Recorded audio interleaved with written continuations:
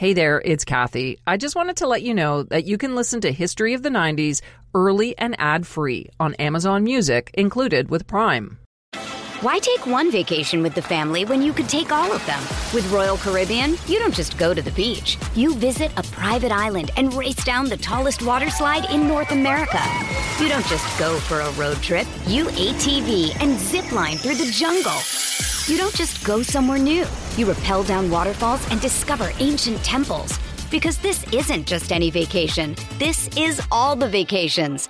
Come seek the Royal Caribbean. Ships Registry, Bahamas. Many Canadians of a certain vintage remember exactly where they were when sprinter Ben Johnson shattered the 100-meter world record at the 1988 Seoul Olympics, becoming, for a short time, a Canadian hero.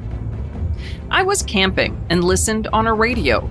The entire campground erupted in cheers when Johnson clocked a miraculous time of 9.79 seconds.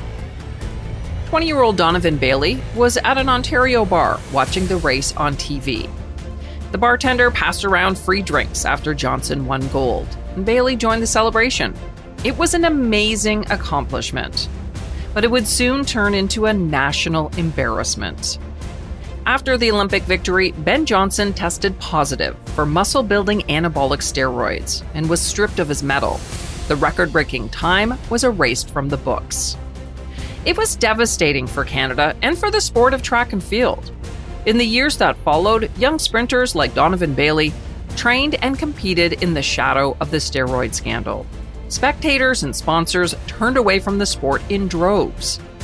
But Bailey never gave up. He was on his own journey to become the fastest man in the world.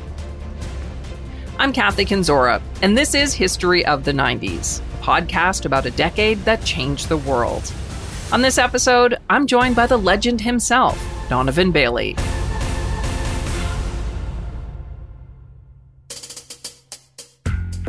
Donovan Bailey was born in Manchester, Jamaica in 1967. His family moved to Oakville, Ontario, just outside of Toronto, when he was 12. In a recent interview, he told me that track and field found him at an early age. Sports was something that I did, and I think that it was quickly found out that I was fast. So as a 4-year-old or 5-year-old, I was probably faster than the regular kids playing in the schoolyard. So from being from Jamaica, and track and field is kind of like what hockey is in Canada. You know, every single kid in Jamaica starts with track and field. So no matter how tall you are, how short you are, what size you are, in the great thing about the sports of track and field is that you'll always find an event for someone to do. There's an event for every single person. So fortunately, sprinting was mine. Bailey competed on his high school track team, but surprisingly didn't take sprinting seriously until he was a little bit older. Basketball was his passion while attending Sheridan College in his hometown of Oakville. After graduating from college with a business diploma, he focused on building a small consulting company, and he was doing pretty well, driving around town in a new Porsche. Then in 1991, at the age of 23, he attended the National Track Championships in Montreal. As he watched the races, Bailey concluded he could run faster than anyone there. So he shifted his focus from business to track and began to seriously train as a runner. With his natural speed, Bailey quickly became competitive, but his form wasn't that great, and some coaches said he had a bad attitude. He was left off the Canadian teams for the 1991 Worlds and the 1992 Olympics in Barcelona. 2 years later, though, fate brought a man into Bailey's life who would help him turn things around. In 1994, while attending the World Championships in Stuttgart, Germany, Bailey met Dan Pfaff, a sprint specialist. He immediately recognized that Bailey had what it would take to become the world's best. Not only did he have the proper distribution of muscle mass, the balance between quadriceps and hamstrings, he had impossibly long legs. A Sports Illustrated article from 1996 described the sprinter this way. Bailey looks like he has been constructed from spare parts. He wears a size 46 jacket, but has a 28-inch waist and a 34-inch inseam. But according to his new coach, Dan Pfaff, Bailey was a bit of a mess from a biomechanical perspective. One foot splayed out 30 degrees, the other 25 degrees, and he dragged one leg when he ran. His head was back, he wasn't breathing, and his arms flailed. So Faf came up with a plan, and after 3 months of sprinting, lifting, and improving his diet, Bailey trimmed a third of a second from his time. And it was just the beginning of what the two men would accomplish together.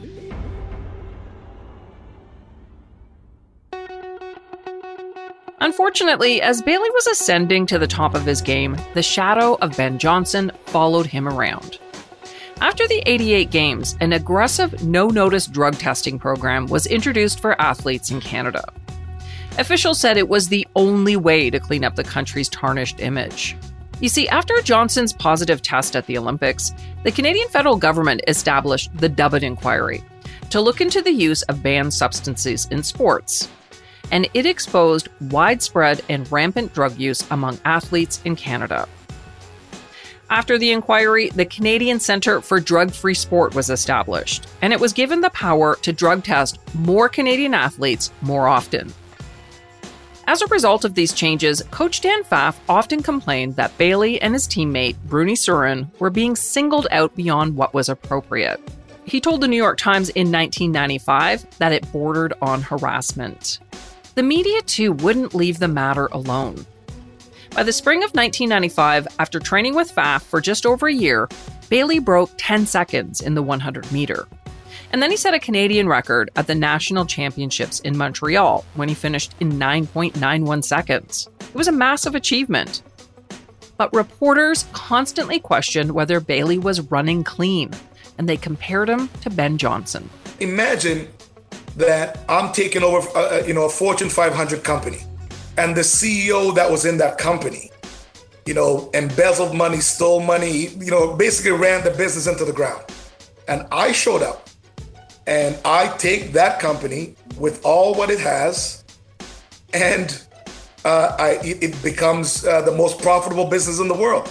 But every single time I sit to have a press conference, I get asked about the CEO from before. I'm like, after a while, it does get frustrating, yes. But Bailey, who calls himself an optimist, tried not to dwell on the injustice of the situation, and instead resigned himself to working with the hand he was dealt. At the 1995 Worlds in Sweden, Bailey was up against reigning champion Linford Christie from Britain. At the age of 35, Christie was coming to the end of his career. But according to Bailey, the sprinter still had what he called a psychological hold over most of his competitors. Not for Bailey, though. He told the New York Times in 1995 that in the past, he wasn't mentally prepared to deal with guys like Christie. Now, he said, I respect Christie, but I don't fear him. And really, he had no reason to. He was having a great year. And now was his chance to prove he could be the world's best. In the final heat on Sunday, August 6, 1995, Bailey lurched awkwardly out of the starting blocks, quickly falling behind Christie and the other competitors. But then 15 meters into the race, Bailey surged into overdrive. With long, powerful strides, he began to close the gap. Then Bailey shouted what has been described as a string of obscenities and gave himself a final push. Amazingly, while everyone else was slowing down, Bailey was still accelerating as he passed the finish line in first place. That's the thing with Bailey. He may have often been sluggish out of the blocks, but he made up for it because he had a knack for being slower to slow down than his competitors. His final time, 9.97 seconds, was just a fraction ahead of his teammate Bruni Surin. Canada was 1-2 at the top of the podium in the 100 meters at the World Championships. The country had come a long way since the 1988 Ben Johnson fiasco. After winning gold at the Worlds, Bailey signed endorsement deals with Air Canada, Kellogg's, Degree Antiperspirant, and Coke. But he still wasn't a household name. Far from it. So heading into the 1996 Olympics in Atlanta, Bailey knew that winning gold at the Summer Games would be the final jewel he needed in his crown. But just 3 weeks before the Olympics, Bailey suffered a terrible injury. I had a 7-centimeter tear in my left adductor. I was competing in Nice, in France, about 3.5 weeks before the games. And so I made a mistake at the end of the race, and I ended up having a 7-centimeter tear that I couldn't walk.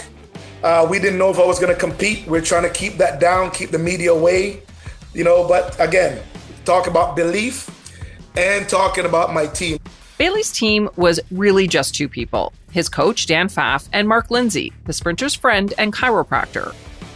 After 3 days not walking, Lindsay got Bailey back on his feet. Using a combination of chiropractic techniques, physiotherapy, acupuncture, massage, and soft tissue work.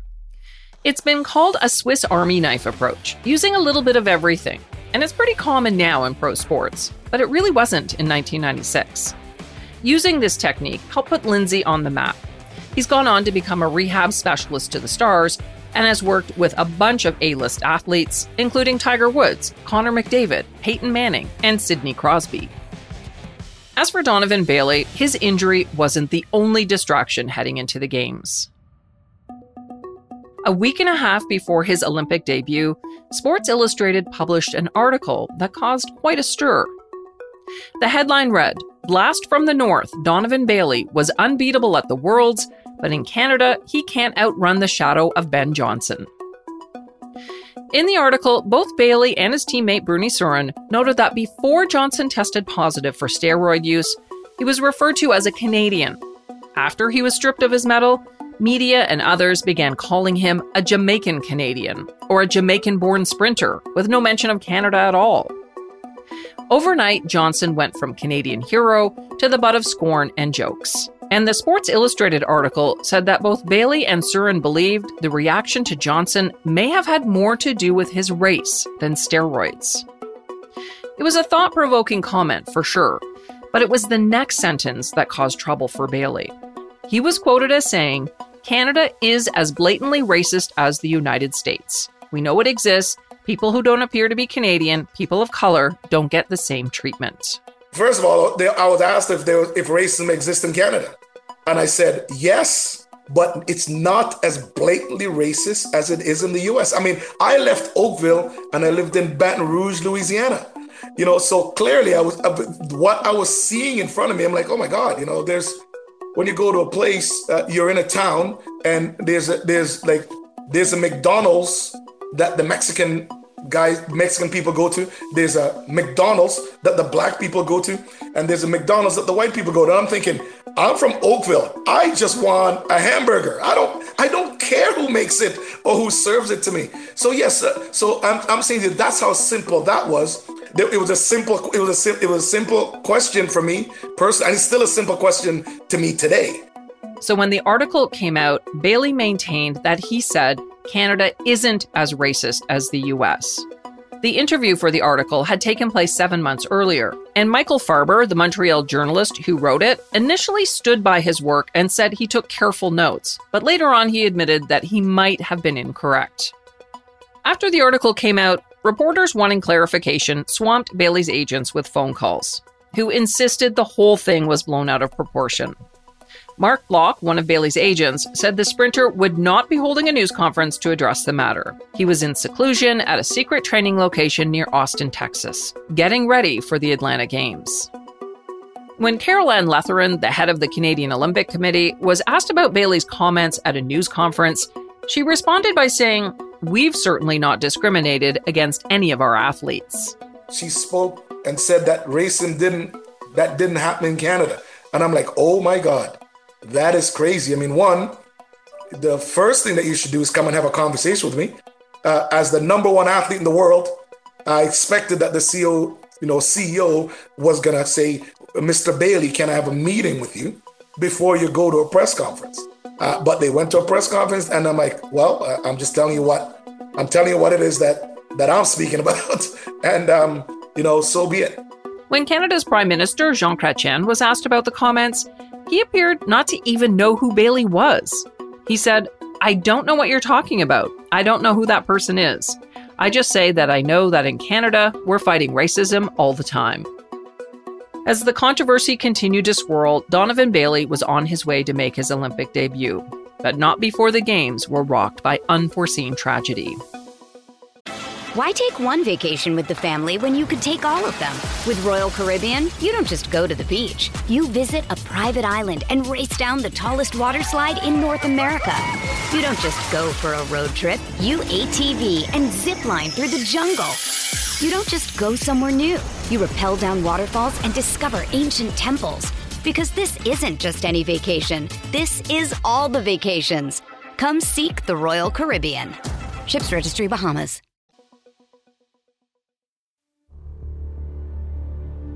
At any Summer Olympics, the men's 100-meter final is the marquee event and takes place halfway through the Games on what is known as Super Saturday.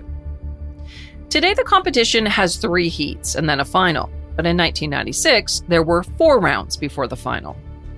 The first 2 qualifying races took place on Friday, July 26th at Centennial Olympic Stadium in Atlanta. Afterwards, Bailey went back to his room, had some physical therapy, a bit of dinner, and went to sleep. He was relaxed and confident about the next day's events. But while Bailey slept, something terrible happened at Centennial Olympic Park. A homemade pipe bomb spiked with nails and screws was left under a bench inside a backpack. At 1:20 a.m., it exploded, shaking the ground and buildings nearby. The flash was fiery orange. Smoke billowed into the sky, and the smell of gunpowder was intense. Nails and screws rained down on the crowd, the metal bits slicing through unresisting clothing and flesh of scores of spectators. When the dust settled, bodies were scattered everywhere. Screaming and moaning filled the air. 111 people were injured, including 24 police officers. 44-year-old Alice Hawthorne was killed. She had been at the park with her 14-year-old daughter, who was also injured in the blast. You may remember from the episode we did on this in Season 1 that Eric Rudolph, an anti-abortion terrorist, was eventually convicted for the Olympic bombing and several other related attacks. Donovan Bailey was shocked when he woke up Saturday morning and heard the news. I got up that morning and Dan said to me, "There's a bombing." And of course, my first reaction was, "Good one, Dan. I realize you're trying to," I said, "That's not funny. Good one." I said, "If you really think that you're going to get me out of my zone, that's never going to happen." So I thought he was trying to see how focused I was. He looked at me and then he just walked over and he put the TV on and then just walked outside. And I'm like, oh my God, what happened? Did anyone get hurt? Like all of these things. And then of course, that's the first thought. And then the second was, oh no, they're gonna cancel the games. But later that day, Olympic officials announced that the games would go on, just as they did in 1972 when Palestinian terrorists killed 11 Israelis at the Munich Games. Centennial Park was closed as police investigated the crime scene, but all events would go ahead as scheduled, including the 100-meter final. Despite the chaos around him, Bailey says he was very relaxed and prepared to win heading into the final. 83,000 fans filled the stadium on Saturday night to watch the race, which was delayed by 10 minutes because of 3 false starts. 2 of them were blamed on reigning gold medalist Linford Christie. The British sprinter was disqualified, but then he appealed, so racers stood around awaiting the result, which eventually confirmed his removal from the event. Christie shook his head in disbelief as he was forced to watch from the sidelines. When the race finally started, Bailey, like always, was a bit slow out of the blocks, but then at 30 meters, he kicked it into high gear and began to accelerate, powering past the field in his final 10 strides. Crossing the finish line in 9.84 seconds. It was a blistering new world record. Donovan Bailey was the fastest man in the world. And you're probably picturing the moment Bailey realized it. It's an image burned into our collective memory. Donovan Bailey running, mouth wide open, looking up at the crowd with a mixture of shock and joy spread across his face. I knew I was going to win. I knew I'd won probably at about a 60-meter mark. So when I passed the line, I just looked back at the clock and I knew that I'd ran a personal best. So I wasn't really concerned about even the world record at the time because I had such a terrible first 30 meters. I actually didn't think I was going to run that fast. So that when I looked at the clock, I was just surprised at the time that I ran based on such an incredibly terrible first 30 meters. So that was my surprise. Namibia's Frank Fredericks took silver at 9.89 seconds, and bronze went to Ato Bolden of Trinidad and Tobago, who finished in 9.9 seconds. Together, the top three sprinters were the fastest medalists ever recorded at the Olympics. Bailey's teammate Bruni Surin, who had won silver at the World Championships, failed to make the finals after finishing fifth in his semifinal heat with a run of 10.13 seconds. But Donovan Bailey and Bruni Surin weren't done yet. The pair had another chance to win gold a week later when they ran in the 4x100 relay with fellow Canadians Glenroy Gilbert and Robert Esme. He was a late addition to the team, replacing Carlton Chambers, who was injured. The Canadian relay team was seen as underdogs, at least on paper. They weren't the fastest team out there, so the gold medal would depend on how well they executed the transitions. Media attention was mostly focused on the US relay team, which had won 14 out of 18 previous 4x100 events. They had actually never lost a race that they had finished. They were disqualified a couple of times for dropping the baton, and they missed the boycotted 1980 event. Heading into the 1996 race, there was talk that track legend Carl Lewis, who had dominated the sports in the 1980s, would join the US relay team at the Atlanta Games. Lewis was hoping to set a record by earning his 10th Olympic gold medal as part of the US relay team, and he lobbied coaches through the media to allow him to run in the race. But at the last minute, they decided to leave him off the team. In the end, it probably didn't matter. The Canadian team, anchored by Donovan Bailey, barbecued their opponents, winning the race with a time of 37.69 seconds. It was just 0.29 seconds shy of the world record. Some speculated at the time that the Canadians could possibly have set the world record if Bailey didn't slow his pace by raising his right hand in the air in celebration just 15 meters from the finish line. After the race, Bailey said, "I want to apologize to my teammates for that. I think we could have had the world record." And remember earlier when I mentioned that Prime Minister Jean Chrétien seemed not to know who Bailey was when asked about his racism comments? Well, after winning 2 gold medals, the sprinter was no longer a stranger to the PM. After the relay team won, Chrétien personally called Bailey and his teammates to offer his congratulations. He said, "Canada feels very good at this moment," adding, "I'm tempted to call an election." Bailey's performance at the Olympics had finally made him a household name in Canada. Once and for all, he laid to rest the shame of the Ben Johnson doping scandal. Donovan Bailey was the fastest man in the world, for everyone, it would seem, except one nation. The US team was the defending Olympic champions and world record holders, and they were running on home soil. So the Canadian victories really hurt. After Bailey won the 100-meter final, the American media, headed up by legendary sports broadcaster Bob Costas, pushed the idea that American sprinter Michael Johnson was actually the fastest man. Johnson had also won gold in Atlanta in the 200-meter race. And in fact, like Bailey, he had shattered the world record with a time of 19.32 seconds. Costas came up with this idea that if you divide Johnson's time in half, you get a 100-meter time of 9.66 seconds, 0.18 seconds faster than Bailey. Here's what's crazy. They're trying to do that to calculate what Michael would have possibly ran in the 100 meters. But funny enough, they did not add both of my times from the 100 meters and the relay leg to calculate what I would have run in his 200 meters. And based upon the calculations, I would have ran something like 18.8 seconds in the 200 meters. And it's clear that there's someone doing some crazy math someplace. Traditionally, the 100-meter race at the Olympics determined the world's fastest man. Now, suddenly the rules were changing, and it just didn't make sense. But it didn't matter. Other US sports commentators picked up on the concept, and even Sports Illustrated ran an article that took a deep dive into the controversy. And just to add insult to injury, Michael Johnson was named Athlete of the Year by the Associated Press in 1996. Bailey was completely shut out of the balloting. The Canadian sprinter did not receive a single vote. Michael Johnson told the media that Bailey's accomplishments weren't that big a deal.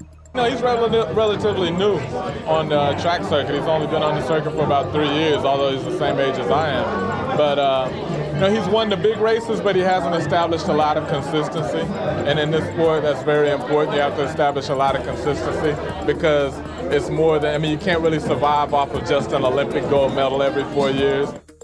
As for Sports Illustrated, it picked Tiger Woods as Sportsman of the Year in 1996, leaving track and field out altogether.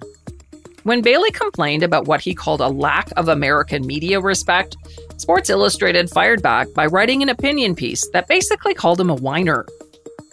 The question of who was the fastest man in the world followed Bailey and Johnson as they traveled the European track circuit after the Olympics. Over the next several months, verbal sparring between the two became a regular feature at news conferences and media scrums. Bailey and Johnson even got into a shouting match before a meet in Berlin.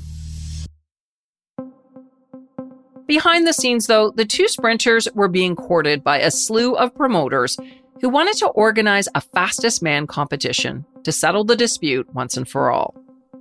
Surprisingly, the company that landed the gig was Magellan Group, a small Ottawa company with little experience in sports or any big events for that matter. The deal paid Bailey and Johnson $500,000 each just for running, and the winner would receive another $1 million, which was a huge purse by track and field standards at the time. The event was called the 1-to-1 Challenge, and it would feature a 150-meter race. It wouldn't be sanctioned by the sport's governing body, so the results wouldn't be official. It was set for June 1st, 1997 in Toronto at the Blue Jays' home stadium, which was still known at the time as Skydome. Both men were in attendance at a news conference the day the event was announced. I fear no one, and when you step on the track, it's war. I have nothing against Donovan personally, and I don't think he has anything against me personally, but when you get on the track, anyone out there is a rival and they're an enemy, and that's the way it is. The promoter, Magellan Group, was quickly in over its head. And while they were planning the event, they struggled to keep things from going off the rails. At one point, they had missed paying several bills, and the whole event was on the verge of being canceled. Then a Toronto real estate developer named Edwin Kogan bailed them out with $1 million investment. And their troubles weren't over. Just before the event, Donovan Bailey threatened to pull out over issues he had with the configuration of the track. The first 75 meters were on a curve, and the last 75 a straightaway.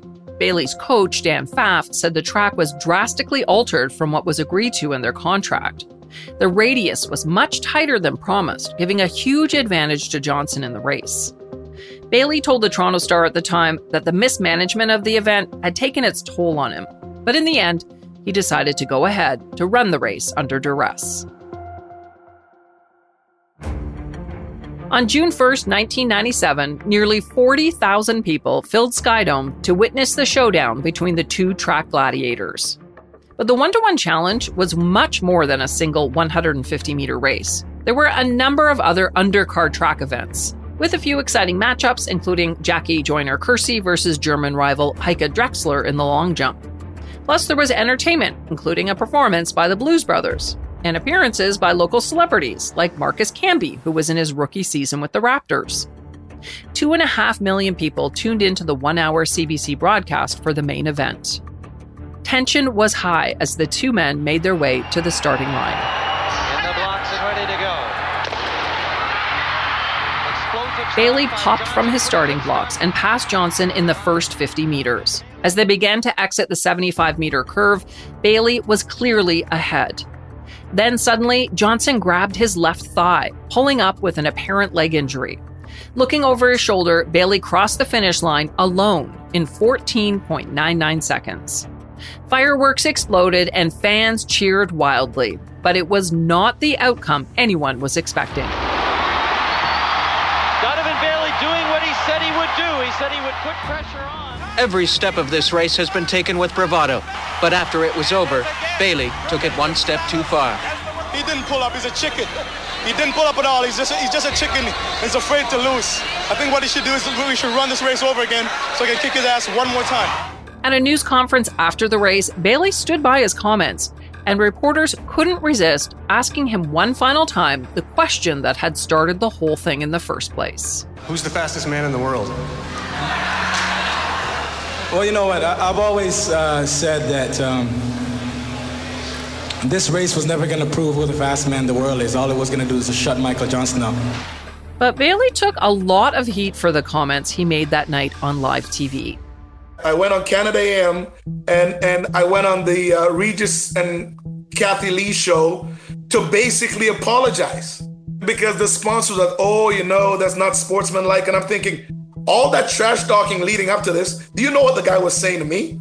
And really, this is about competition. And what happens, you happen to put the mic in my face when I was slightly heated. And it was like if you said, okay, give him 3 minutes so he can he can calm down.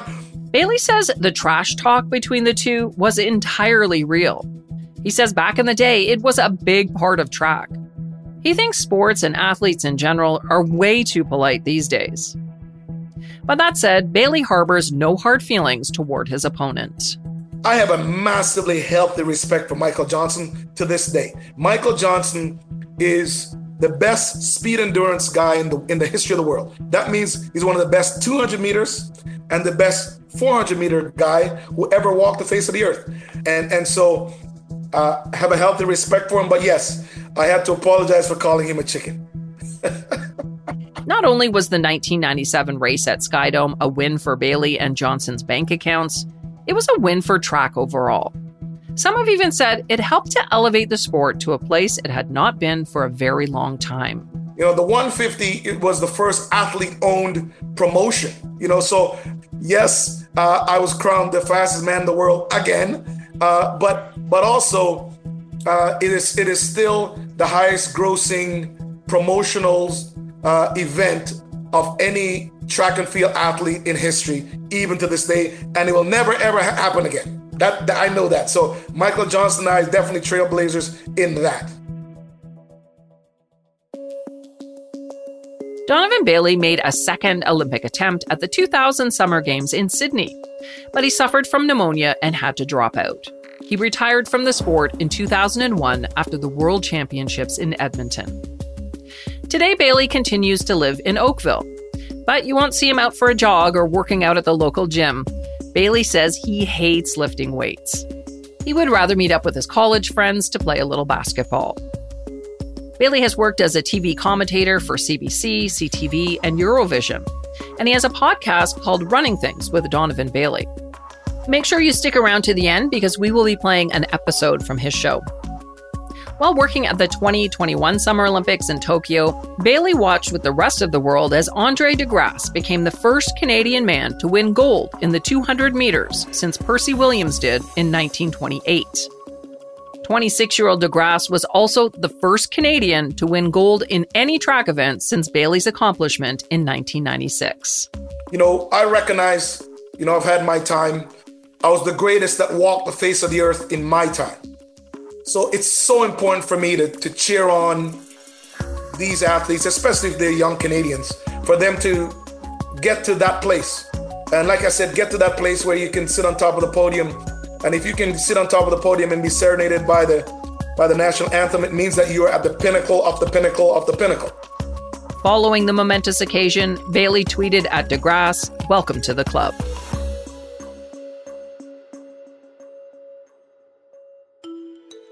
Thanks for joining me on this look back at the amazing career of a Canadian icon. And thanks to Donovan Bailey for taking the time to chat with me. Don't forget, stick around until after the credits to check out Donovan's podcast, Running Things. You can also find it anywhere you stream audio or take a look in the show notes for the link. The idea for this episode came from a few listeners, including David Alaverte, who reached out to me through Instagram. Thanks to him and everyone else who sends in ideas. If you have a topic suggestion, please let me know. You can reach me through social media. Just send me a message on Twitter or Facebook at 1990s History or on Instagram at That 90s Podcast. You can also send me an email at 90s@curiouscast.ca. That's 90s@curiouscast.ca. This episode was written and hosted by me, Kathy Kinzora. Our producer is Dila Velasquez, and sound design and final production is by Rob Johnston. See you next time for more history of the 90s.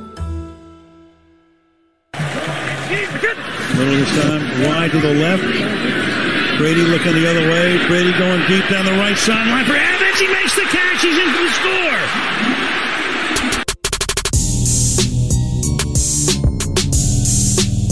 He's back. Really? Whatever. We're back. That's all you need to know. Donovan Bailey running things. Jason Portwando alongside DB, the living legend. And, you know, I don't mind when people change their mind, but this had to have been the shortest retirement in the history of sports. Tom Brady, make up your damn mind. That's all I got to say. Good morning. Good morning, DB. Morning, sir. Good morning. Good morning. First of all, Jason, why are you surprised? I mean, why? I'm more annoyed than I am surprised. This is not Tom Brady's world. Well, it apparently is. I guess so. You know, it apparently is. No, I am absolutely not surprised. I mean, and I think that when someone's in But what could have changed in the last 9 hours since he retired? His mind. His mind. I mean, I think that as an athlete, okay, Tom Brady, yes, everyone keeps talking about his age, but understand that, one, he's been playing this kid's game his entire life. That's number one. Number two, he's healthy. There's no major injuries that he has, which is a reason why most athletes at the highest level, I retired because I was injured and I just physically couldn't do it anymore, but mentally I always knew I could. Tom, not only is he not injured and physically sound, but he got off one of the best seasons, man. One of the best seasons, in the league and of his career. So I don't know why it is that people are so upset that that the man decides, like, hey, listen, you know what? Let me go hang out with the wife for a little while.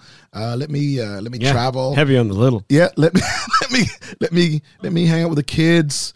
I'm home. Okay. Yeah, I'm going back. Yeah, I mean, I'm telling you, man, I don't know why it is that shocks people, and I love the fact that he is allowing himself to at least let his body or his team betray him before he decides he's going to walk off the field. Man, all I know is he's not winning the Super Bowl. So you know hope. what? I know he isn't.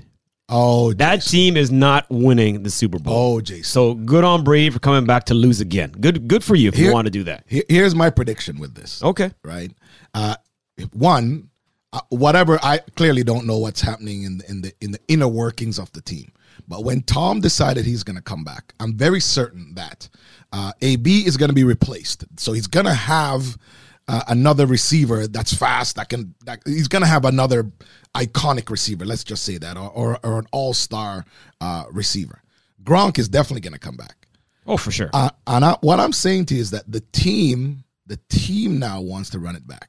And whether or not they win the Super Bowl or not, you can see exactly what has happened the last 10 years with Tom. It's either he loses a playoff game, the next year he wins the Super Bowl. And this year, he exited early. So, man, listen, I'm not going to count the old man out. I'm not counting him out. He just won't win it all. But, I mean, I respect the fact that he's that age. Last year, led the league in passing touchdowns, led the league in passing yards. Him and Gronk are like the bad boys. They're like Martin Lawrence and Will Smith. So they're just going to roll together. I get it. But, again, he upstages Aaron Rodgers. The first time Rodgers got the MVP, Brady's like, I'm retiring. Okay, right. Upstages him. And then, of course, Rodgers now gets a huge deal, $200 gazillion, and then Brady says, I'm back. So Roger Clemens gave us misremembering, and then now Tom Brady gives us unretiring. Yes. You're a Man U fan. I am. He recently made a trip to Old Trafford. Absolutely. Did Cristiano Ronaldo have anything to do with this? Probably. Listen, it's a small circle when you have a bunch of goats that gather. There's probably something brewing, and I'm very certain Cristiano said, "What the hell, dude? You look good. Come on the pitch." Well, he always looks good. Yeah, well, that's probably true. Yeah. That's probably true. But I'm very certain, very very certain that maybe Christian did. I mean, with Tom though. You definitely understood that it wasn't going to be a long time. At least I did. It wasn't going to be a long retirement. A healthy man running the league, and you're right, upstaging Aaron. For one, I think it's so good that Green Bay and him ended up signing off and extending his contract there. My big concern, though, is the first-round draft choice, that young boy that they want to replace Aaron with, Jordan Love, I think his name is. Mm-hmm. Yeah, man. What are they going to do with him? I mean, it seemed to be like there seems to be an absolute quarterback shuffle in the NFL right now.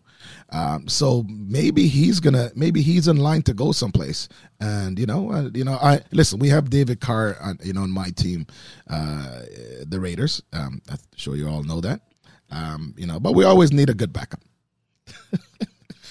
Derek, by the way, David's the other one that played in Houston, so it's okay. That. It's okay. We know what you mean. Man, I can't believe we know that. what you mean, but that's okay. Shame on me. What I want to know, delete. What I want to know is this: in terms of Brady, right? He's back. Off the top, we played you what we thought was his last touchdown pass to Mike Evans. Well, Mike Evans isn't the only one who's a little bit perturbed by Brady coming back, in a sense. Man. How about the brother that paid over $500,000 for what he thought was Tom Brady's last touchdown pass? Now it's just another piece of leather. Listen, first of all, I really shouldn't laugh because no, you should laugh because it's just not funny. And for I understand the memorabilia game. I have tons of that myself, and I definitely people buy things and are collectibles. Yes, for all of you getting Donovan Bailey memorabilia around the world, no, I'm not coming back, so don't worry about it. But that man paid $518,000 for a football that was probably worth $18 the next day. Imagine that. I mean, I shouldn't say that. The ball is always going to have value, right? But it will never be the last ball. Right? Will there ever be a last ball? Oh yeah, I'm 100. Listen, I'm 100% certain that there will be a last ball. It's just not going to be that ball, and maybe, but maybe the value of his last ball, Jason, will be about $1 million. But yeah, I feel sad for that guy. Well, at $518,000 for Tom's last thrown football. I mean, that's a nice investment, and I hope that that person finds some way in which he can recover that money, or have Tom, do something else to help him out. The NFL, it's like the gift that just keeps on giving. I mean, we just continue to get news from this league. Brady unretires. Rodgers with the big deal. Now we're into the NFL free agent frenzy. We had the combine. Russell Wilson to Denver. Carson Wentz going back to the NFC East. Now with the Washington Commanders. Are they called now the Commanders? Commandeers?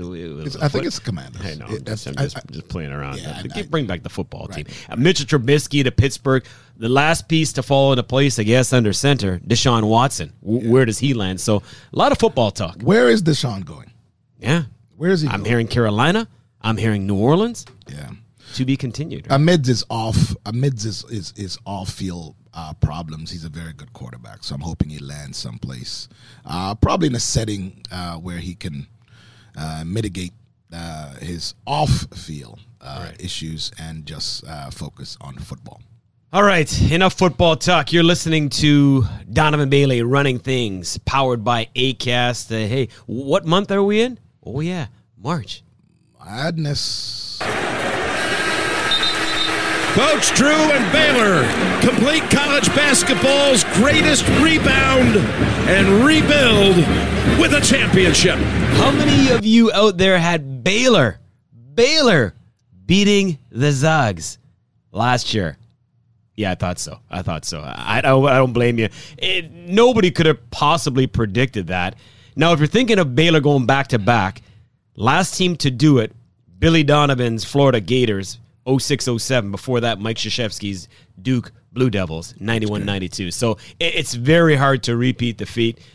We started out with over 350 teams going after this championship. Now we're down to a field of 68. Right. and soon to be diminished down to 64. There you go. And then the dance starts. Then the dance starts. Then the dance. The music starts. So yeah, I can't wait. Listen, I've said it before. This is the greatest month of sports. Team sports in the U.S. March Madness to me is still it's the greatest month where you will see men. You see boys turn to men. No, not the music. Just the. Sorry, I'm laughing at my own joke. It's probably not a good thing. Together. But this month you will. You know that I'm right. Man, shut up. All right. Okay. You know what? I'm saying that. This is the first time you told me to shut up, and I agree. By the way, the good idea. You know what? What I'm saying to you, Jason, is that. You see, 16th ranked, 14th ranked, 12th ranked, 10th ranked teams, young men that feel that they have their one shot. It is one shot, by the way.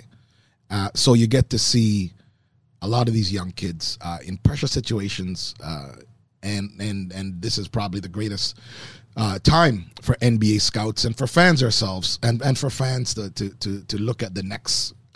Greatest basketball players. So I'm looking forward to the tournament. I got one question for you, Jid. Okay. Who's your final four? Oh man, you know what? To be honest, I have yet to bracketize. I got a couple days. Bracketor. Yes. Boy. So next time we will give you our bracketorial. But for now, you just have to put on the brakes because I will not reveal that. What are you talking about? Next week on the show, I will reveal. Yeah, but you can't. But you can't. Oh, yeah. I guess you can reveal it next week. Yeah, I'll reveal it next week. We'll just starting. Yeah. Okay. Good. I have my four, but clearly, okay. I'm not giving it to you, dude. Okay. You listen. You ain't giving me nothing today, so hey, listen. I'm holding out. I will say this. Yeah, the Zags are one of them. Arizona, lurking in the weeds. I know they're one of the number ones. By the way, in case you're trying to fill out your brackets, the number ones that you need to keep an eye on. We're going to keep an eye on, obviously. The favorites, plus 350. Right. Gonzaga, they're not winning. Arizona's in the mix as a number one seed. Kansas, and the defending champions from Baylor. Yeah, that's going to be a big game. Arizona will be my pick to win it all. Really? Yes, but I will give you the remaining parts of the bracket next week. You gave me four just now. Those are just number ones. Oh, okay. Those are number one seeds. Right. But I am going with Arizona to win it all. That I can reveal. What? Who is your number one? I can't reveal. Okay. Yeah. All right. So you just gave me crap for not. Okay. No. I didn't. No, listen. It's one of those teams that you picked. I mean, I really think that the Zags is going to get back in and do it. Plus 350 for them. Yeah. Of course, we've got to talk money because that's what it's all about these days. Arizona plus 600, Kentucky plus 800, Kansas plus 900, Baylor at plus 1,200. The defending champions. Auburn, Duke not far behind at 1,400. How sweet would that be if Mike Krzyzewski pulled this off? It's not going to happen, but it's nice to think about. Listen, Coach K is, one of the greatest coaches that ever walked. One of the greatest coaches that ever coached the NCAA, and certainly one of the greatest men to coach men to be men. So I'm a big fan of that, and it would be good for him to. I mean, yes, as you said, it's probably not going to happen, but it would be good to give him a good send off with the championships. 64 turns into 32. Which gives you the Sweet 16, the Elite 8, the Final Four, then the top 2. It'll happen fast. I know it seems like it's a long time, but it is ferocious. It's a frenzy. It is a lot of fun. That's why I tell the kids, I said, this is what I binge watch. If there's a binge watching thing that I ever do, yes. it is NCAA basketball. I'll be up with toothpicks in my eyelids saying, no, I'm not missing this game. This is something that me and my friends I've attended several times, but the fact that I cannot attend, we will definitely have a watch party for all the games. And speaking of wagering, quickly, forgot to mention this off the top. Right before Brady's announcement of coming back, there were 2 significant wagers made in Las Vegas on the Tampa Bay Buccaneers. Really? Yeah. Just, somewhat appropriately enough, those wagers were made before the announcement. So Yeah. Oh, really? Yeah. Okay. Well, I mean, I'm now very pissed off now, Jason, because so it wasn't you. I didn't get a call. I was trying to. Dude, I didn't get a call. I was trying to fish it out of you to see if it was you. Dude, you'd have gotten a call too if I'd say, hey, put the bank on that. I think the old man's coming back. Speaking of the old man coming back, that's a nice little segue to some golf with Tiger Woods. I mean, golf is just not the same without the legendary one. His 82 PGA Tour victories, his 15 majors, his, oh my goodness, 8 back surgeries or whatever, 8 different surgeries he's had, the poor guy. But anyways, this was a big-time slam dunk. It's now official. And what a way for him to walk through those hallowed doors of the Hall of Fame with his 14-year-old daughter, Sam, giving him the introduction speech there. That was a thing of beauty. Jason, I tell you, this is his gold medal, I guess we could say. We all know, well, if you didn't, welcome to the world. We all know that Tiger was a first-round ballot Hall of Famer. And, I had the opportunity to celebrate my walk, Canada's Walk of Fame with my son Mateus, and I think that the like having Tiger and having his daughter, his oldest child, give him away or whatever. That's a cool way of putting it. Yeah, but I'm saying that there's no better celebration. There's no way to celebrate anything in life better than with your family. And Tiger, obviously it's we know his golf is top shelf, but this is just really good to see a man and his child celebrating together and also celebrating in front of the world. I think that Tiger's you guys all know that. I'm a huge Tiger fan, and I know that he just got inducted in the Hall of Fame, which was a given. But selfishly, I want him hoping that his back and his leg, get better, so we can actually see him on the links. Yeah. Sometime in 2022. Tiger and Phil, those are two names, synonymous with golfing for so long, and both of them right now, it kind of feels like their future on the links is, somewhat uncertain, right? I mean, for different reasons. Exactly. Phil's got the issues going on with stuff that he said, and obviously he's retracted statements and trying to make amends. And then Tiger said, "Hey, he can play golf. That's not the tough part. Right. For Tiger, it's being able to walk those courses, right? Especially those courses that are not. Well, there are no PGA courses, it feels, that are flat, but you know what I mean? Right. Some are more undulating than others. Well, maybe they'll give him the. Do you remember Martin? He was a golfer many years ago. Casey Martin? No. No. Was it Casey Martin? Was it Casey? Was it? Okay. Yeah, they allowed him to. What was it? What was the ride the cart? Yeah, they allowed him to ride the cart. Yeah. Do you think that they would do that for Tiger? It came to my mind, that? Yeah. They would do whatever necessary. Yeah. Because I'm telling you, golf is just not the same without Tiger Woods. Hate him, love him, like him, leave him. The numbers show it. Statistics show, whether it be at the ticket gate, whether it be in front of the television, online, whatever. It's not the same without Tiger Woods. Well, ratings, I mean, you're talking about an athlete that has impacted sport around the world. I mean, Tiger Woods, I played golf in high school. Obviously, Tiger was not around then. I'm older than him. But I played golf in high school, and I hated it. I really did. Growing up in Oakville, there's certainly lots of friends whose fathers played golf.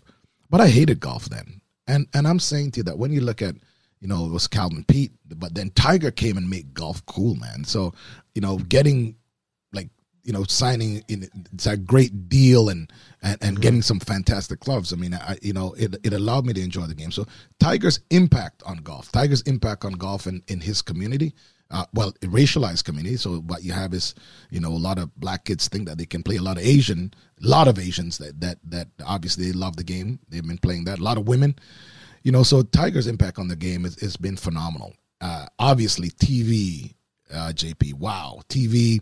We all know that if Tiger is playing, if he's actually no, if Tiger's coming to commentate, that's what we learned last year.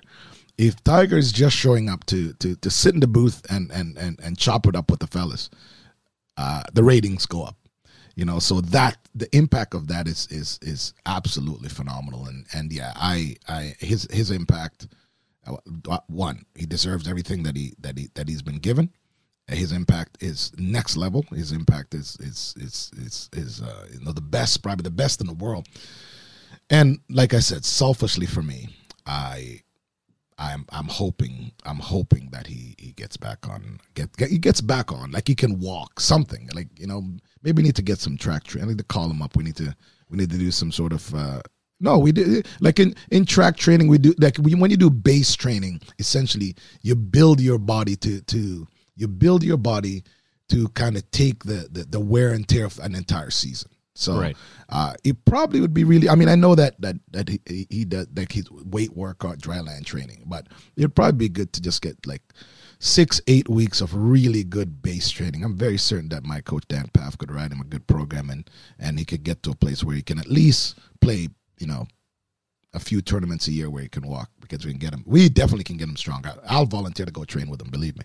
I'm glad you brought up the race part of things with Tiger, because obviously he was the first player of Black and Asian heritage to win a major, and that was at the Masters in '97. But part of his speech, he spoke of facing discrimination as a young golfer, and he told a story about going to a country club to play at a tournament, and he wasn't allowed inside the clubhouse like the other juniors. Right. Why? Well, because of the color of his skin. Right. So Tiger said, quote, "So I was denied access into the clubhouses. That's fine. Put my shoes on here in the parking lot," he said. Mm-hmm. "I was asking only 2 questions," he said. You know what those 2 questions were? Where is the first tee and what's the course record? Yes, sir. That was, geez. Listen. If that doesn't move the needle, nothing will. Well, let me tell you something. My father always told me the greatest way to get back at somebody is to be successful. And 100%. And I'm telling Jason, I mean, you know how it's like with your parents, man, and my parents, and that's part of maybe it's the West Indian background then, where they kind of go, what? Okay, yes, man, deal with them, right? And to me, like listening to that story, I mean, certainly I'm writing a book, so I'm certainly gonna share a few of these stories also, where you kind of go, okay, you're denying me, right? So you don't want me to be here. Oh, wait, no. What, do you really think that I'm just here to, play a silly game or to be a participant? No, I'm about to do some things. So, I love that story resonates. I'm very certain with probably every kid, every Black kid, that story resonates with millions of people. And that him telling that story definitely puts it puts a marker on how incredible this man is today, showing up as a kid and also been prepared with his father preparing him to let him understand that if he showed up, there's no time to cry, man. Let's you won't let me in? No problem. You'll hear all about me. All 18 holes later, you'll hear all about me. Thank you, and have a good day. 100%. Turn that frustration into motivation. Well, and he's opened so many doors for other golfers. I mean, even ladies for the longest time weren't allowed in certain courses. It's ridiculous, but obviously, finally, we're getting past that point. But speaking of Black golfers, Harold Varner III was in it for a little bit there at the Players' Championship, the richest purse in golf, $20 million. But in the end, it's the Australian Cameron Smith who gets the $3.6 million top prize. Second win on the tour this year, 5th overall for him. And my goodness, he was just solid, DB. I mean, his putting, he had 9 one-putts, I think they said on the back. He was just unbelievable. Made a bad mistake as opposed to a good mistake, a bad decision in terms of club choice. Put it in the water on 18, still able to secure it by one stroke. Yeah, listen, what's great is that it's the middle of winter here, and we're starting out watching great golf at this time of year. So I was very, very happy for that. Although when I did speak to you, Jason, I said, man, I can't believe that this was upstaged by Tom. Yeah. Oh, yeah. Did he play too? But you know what? He can play. Well, I don't know if he can. Well, you remember when he played? Yeah. Yeah, and he had that foursome. It was like him and Phil against Deschamps? Peyton? No, it's Peyton and somebody else. Oh, no, the one I'm talking about was a little bit more recent. Okay, well, but anyways, whatever. Yeah, but anyways, great. Listen, it's he can play though. Just well, I should hope so. You are any natural athlete picking up a pair of clubs. I mean, everyone can play golf. Not a lot of people can play great golf consistently, and that's what makes them professional. And that's what separates them from, I'll say, us, because I still think I'm a novice, but yeah, I'm very certain that Tom picking up clubs if he can't play real well the first game, it is very easy for him to get it together and come back and naturally hit that ball and become a better golfer. So the one I was referring to was that Big Sky in Montana. It was the match. Bryson DeChambeau, Aaron Rodgers defeated Phil Mickelson and Tom Brady 3-2. That's the one I was thinking of. That was going back just to last July. But yeah, no, I mean, geez, yeah, Brady can do it all. India's Anirban Lahiri ranked 322 in the world. He was solid. He was second. Gets $2.18 million. Never heard of him. Yeah, there you go. Never heard of him, but he's got some cash. Now you have. But again, and this is what golf is. I mean, sometimes when I have to discuss and talk about like track and field or the Olympics or whatever, someone cannot fall out of the sky. You always know there's someone hovering there. Now, I did not hear about this kid. There you go. My God, man. There you go. Congratulations. That is awesome. The beauty of it, right? I mean, the top few there, we had some different, not just about Canada or the U.S. I mean, the winner, obviously, Australian. Second, going to India. I think Paul Casey ended up third, if I'm not mistaken, American. So, yeah, it was good to see. You spoke of the Olympics. So it's almost like you're reading my mind here because I want to move over there. You'd think. Right? I want to move over there and put a wrap on the Paralympics because it was a lot of fun. Credit to all the athletes. Persevering just to get there. I mean, you're a winner. There are no losers, in my opinion, when you get on that Olympic stage. China leading the way with 18 gold medals. They had 61 overall, followed by Ukraine, 29 medals. Canada rounding out the top three with 26 medals, 8 gold, and then France and the US of A. Well, listen, in light of, what's happening in the world, I think that shots out much respect to the Paralympians for them to go on and put on a show amidst all what's happening in the world, man. And the fact is that, as I've said before, and I'll say it again today, I think that there wasn't enough coverage of the Paralympics. I always feel that I think that the Olympics and the Winter Olympics should be expanded a little bit.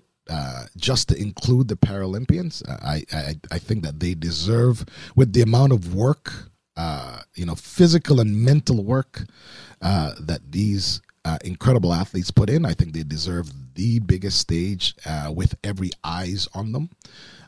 So again, congratulations to them. I mean, I know tons of the Paralympians, and anytime I see them, anytime I'm anywhere, I know that they're incredible fans of mine, as I am of theirs. Mm-hmm. And it is awesome. Watching a few competitions, it's always great to see people who are that disciplined and that focused, doing things at the highest level. So, good luck to them, and let's celebrate their incredible victories. Yeah, put on a great show. Congratulations to everybody involved and those athletes. I tell you what, man, just love watching that. We sort of, crossed the bridge from the war to the situation with Brittany Griner on last week's show. Right. Efforts still happening in terms of trying to get her out of Russia. More and more people talking about it. More and more people becoming aware of the situation. Yeah. Unfortunately, as of when we're doing this show, no result yet. We talked about it last week, and obviously we'll just touch on it a little bit. I mean, what I'm liking is the fact that the WNBA and the NBA is making moves and obviously has joined the efforts to ensure that this basketball player is returned to her family safe and sound. The unfortunate thing, Jason, as we talked about last week, is that she's now a political pawn, unfortunately, and she has, and with things going on and countries negotiating. I'm just saying to you that at the highest level you've got a president. There's a war going on. There's a war. I mean, I'm just trying to figure out the politically correct way that team's saying.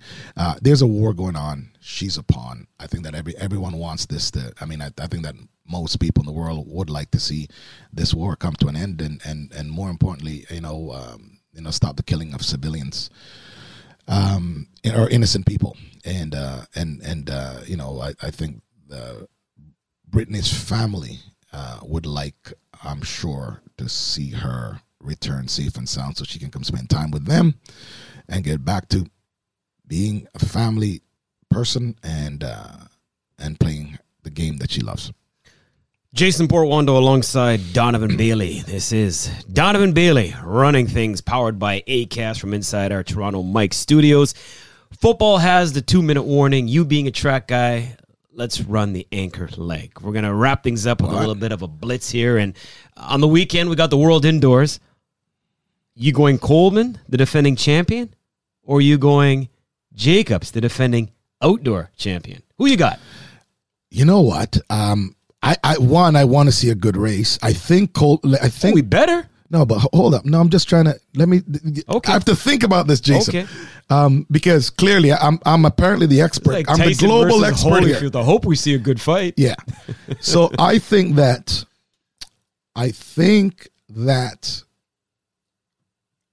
Jacobs has a slight edge. Okay. Right? Coleman is the world record holder for the 60. But I mean, he's been out for a while. I saw some race rust, but the good thing about Coleman, though, he's fearless. So, I mean, if you put your money on Coleman winning, that's an actual good bet. The issue is that Jacobs is just a bigger guy. So if I always look at front foot, if Coleman gets out and he essentially drops his front foot faster than Marcel, then Coleman's gonna. I don't think that Jacobs has the bandwidth yet to run him down at 60 meters. He can do it at 100, but I don't know if he can do it at 60. I got to tell you, though, if Su Bintang from China is competing, I think that he has an outside chance of winning. Okay. Yeah. All right. So good races. So that's my 3 almost winners. Right. Nobody rides the fence like Donovan Bailey. All right. Dude, listen, I gave you what I think. I mean, I don't know who I'm going to put my money on, but I'm sure we're all going to be watching. Friday to Sunday. Looking forward to it through March 18, 19, 20. Yeah. That's going to be a lot of fun in Belgrade, Serbia. Also looking forward to the ladies 400 and that women's 400 meter. We're going to look at the double Olympic champion, Shaunae Miller-Weibo. Yeah. Femke Bol. That's a matchup there. So we will talk a lot more track and field coming up on the next edition of the show. But for now, we move on to soccer. You said you're a Man U fan, right? Yeah. We've got 4 teams that have already moved on to the quarters. Bayern, Liverpool, Man City, Real Madrid. That Madrid game, that was, my goodness, that was a crazy match versus PSG. PSG fans just lacing their team on social media and then going and putting graffiti all over their their lockers. That's what you do. I know, they're very passionate, and it's the way they lost. They were up 1-0 and Benzema went crazy. But I'm saying anyone in North America that doesn't really understand what loyalty and passion is. You should actually lend an ear or look at and observe how it is that fans are in the Premiership. Just look at them.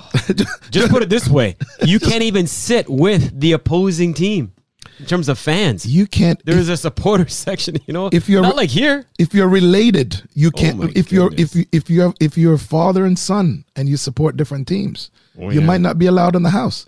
And it is for real. I mean, when you the support, the generational support. The intense generational support is fantastic. Yes, I'm a Man U fan, but it is what it is.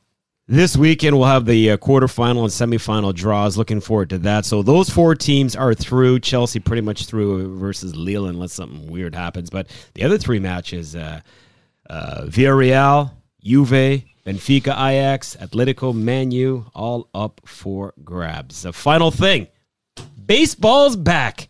The Players Union and the owners agreeing on a new 5-year deal some 99 days later in terms of the lockout.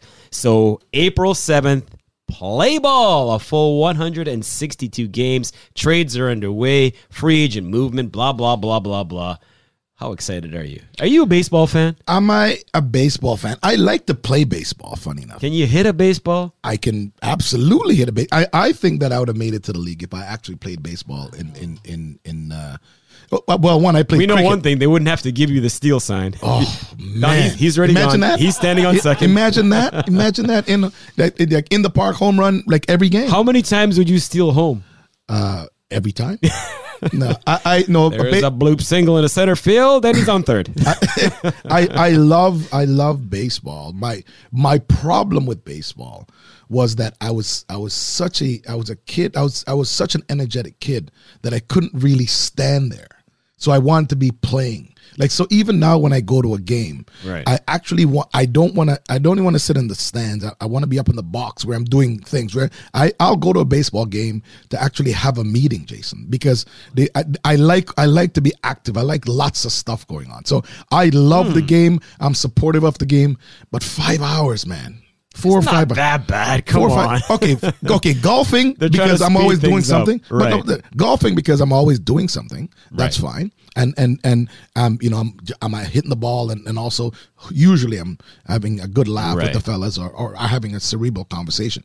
But yeah, baseball. I love to go to the games with a bunch of people and I'm usually in the box. I'll certainly go down, and wave to fans and so forth. But but I like to be up in the box when the game's going on. Yeah, the only problem with baseball, in my opinion, this season is too damn long. You got double of hockey, double of basketball, 162 games. It's a lot of games. Yeah, It's the only sport where you could lose 10 in a row and still win your division. Pretty much any other sport. Right. Imagine losing your first 10 games in football, you're done. If you lose the first 2 in football, they're already talking about, can you make the playoffs? Yeah, imagine having 25 games in a football season. That's more important. Imagine that. The wear and tear, they couldn't do it. Oh, you'd die. They couldn't do it. You'd die, man. Oh, man. These men would be dead.